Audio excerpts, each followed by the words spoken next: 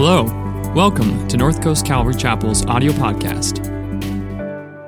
I'm really excited to continue our journey through Jesus' Sermon on the Mount. We're going to move to Jesus' teaching on prayer in chapter 6.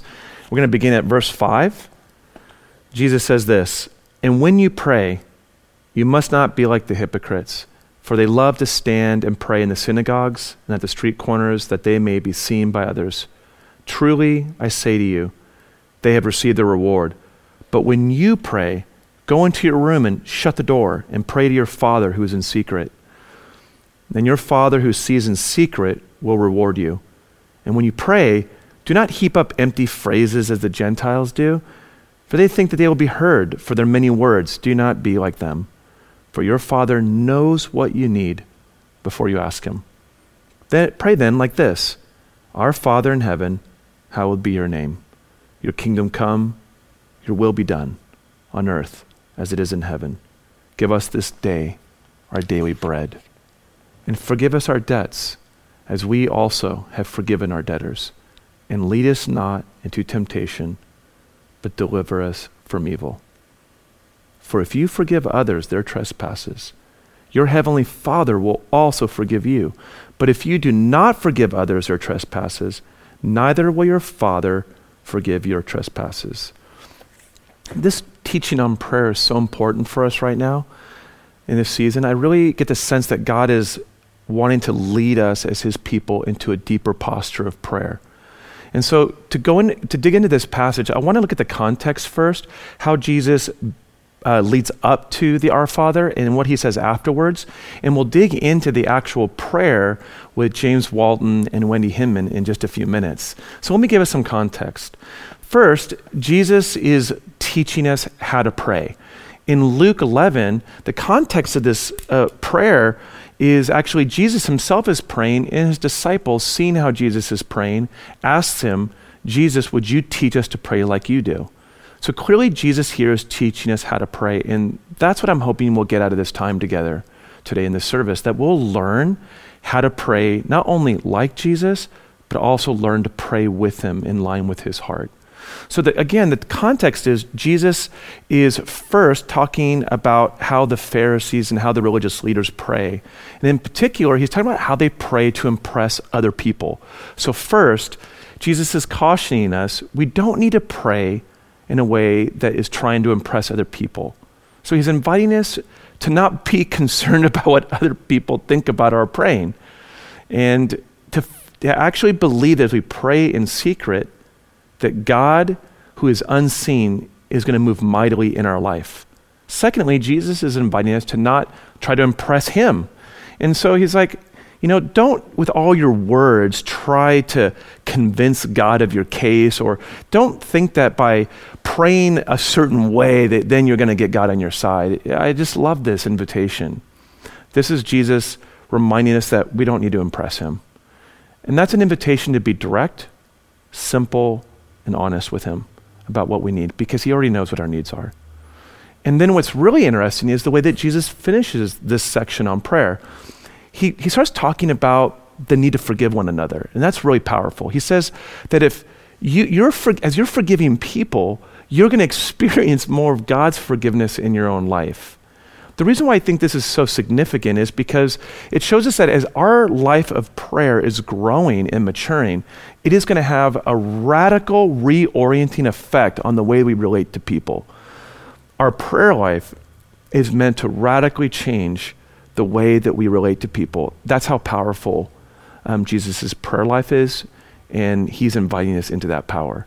So, to dig deeper into the actual line by line Our Father prayer, I want to invite James Walton and Wendy Hinman to join us. And with them, we're going to dig deeper into it and unpack what it means for our life together. So join me as we dig into this in a discussion. All right, guys, so before we get started and get into this amazing discussion we're about to have, I want to just bring us back to the scripture and read once again Jesus' prayer. So here we go. Beginning in verse 9, Jesus prays this. He says, "Our Father in heaven, hallowed be your name. Your kingdom come, your will be done on earth as it is in heaven. Give us this day our daily bread, And forgive us our debts as we also forgive our debtors. And lead us not into temptation, but deliver us from evil. Thanks, you guys, for helping us dig into this a little bit more. I want to open up with this initial question of what is Jesus teaching us about prayer through this written prayer that he has here. Wendy, can you kick us off?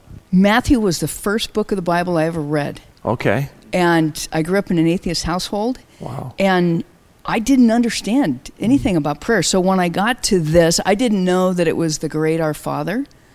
I just knew that Jesus was kind of giving building blocks to know how to pray, who we're praying to, and what we're asking for. Wow. Now, was this a prayer that your family would recite together, or was it just something you read by yourself in the Bible? Did it have some place in your family life?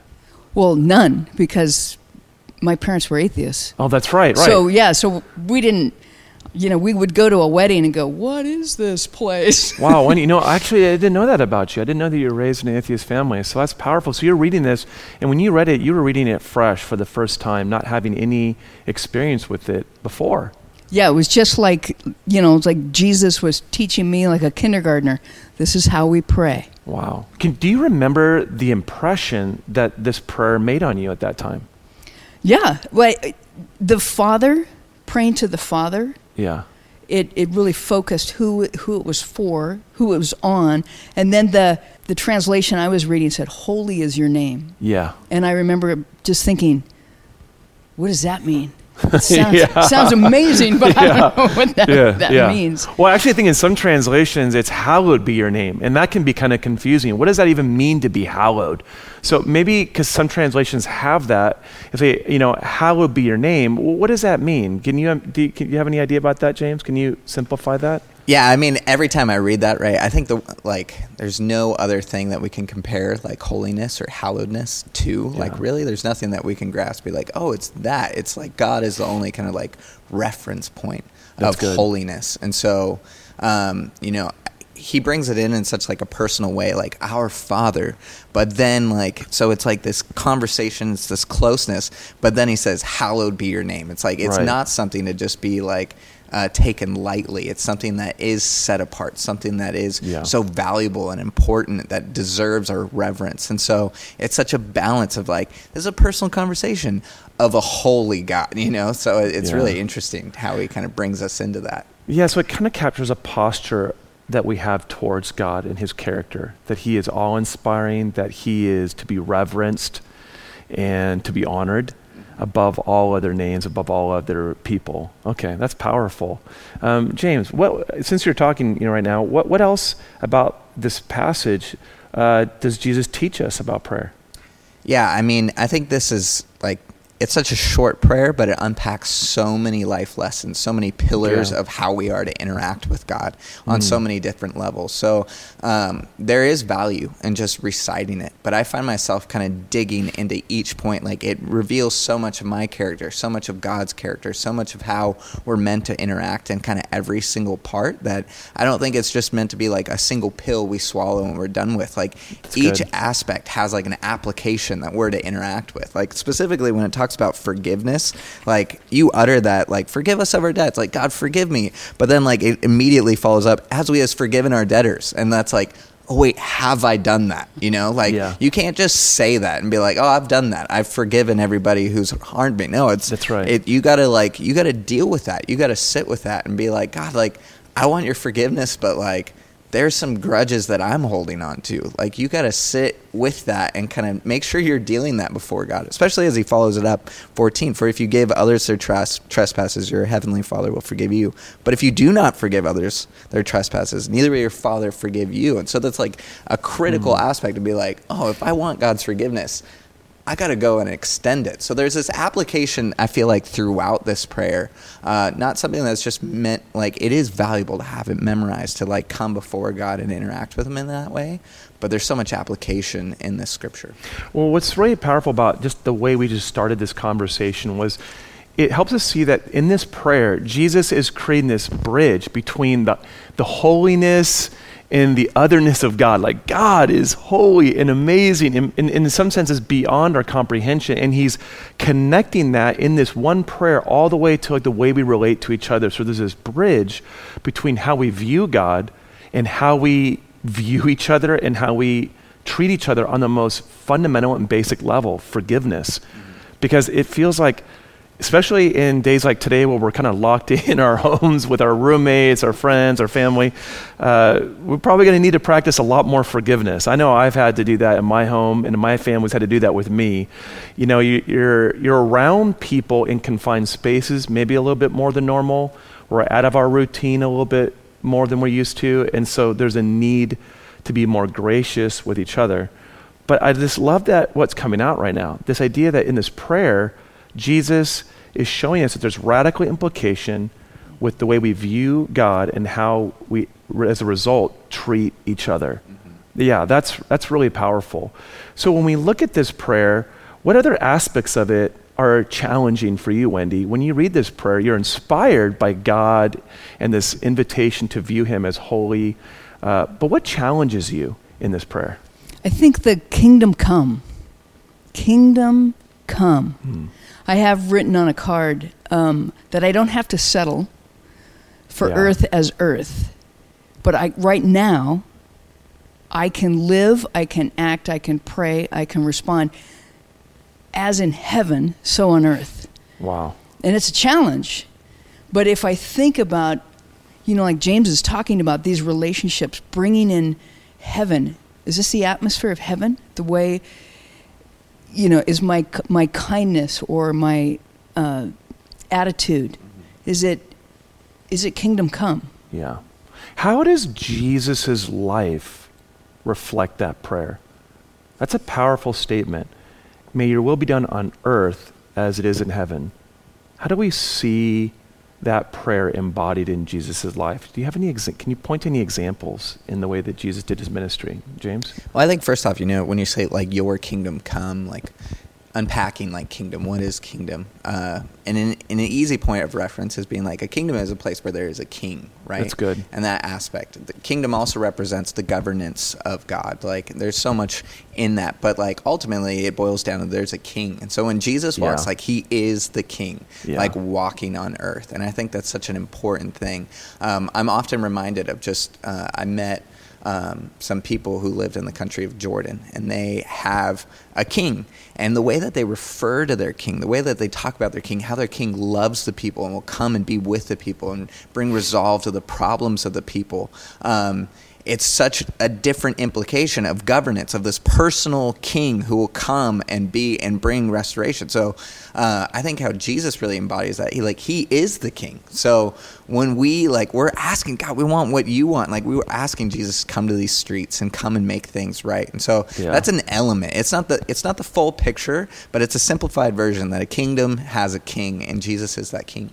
Yeah, it makes me think about his life where when we see him healing people, when we see him teaching, like you were saying earlier, about forgiveness, when we see him reaching out his hand and touching the untouchable, the lepers, the people who are unclean and having to be separated from society, we see him demonstrating what it looks like for the will of God to be done on earth as it currently is happening in heaven.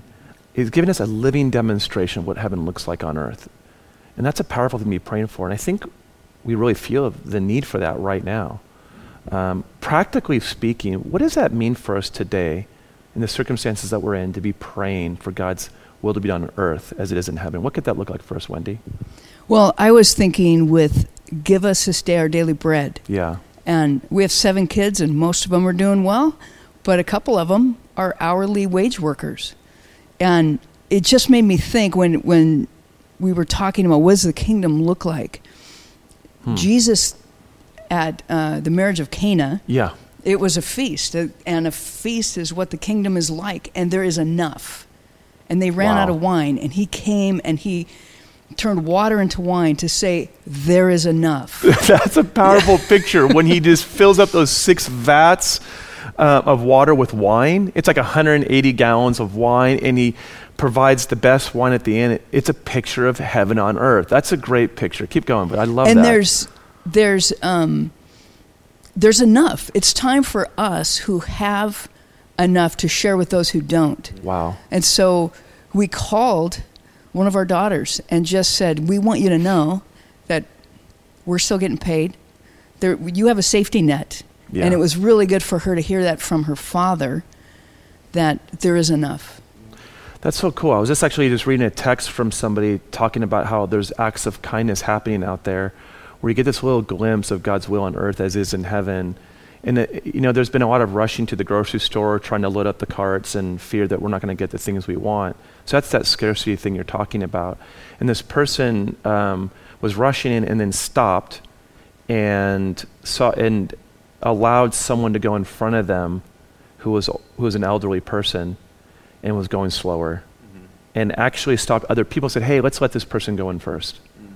And someone texted that to me and was encouraged, like, there's still signs in the midst of this scarcity and fear. There's signs of God's grace in our midst. I think it's really cool.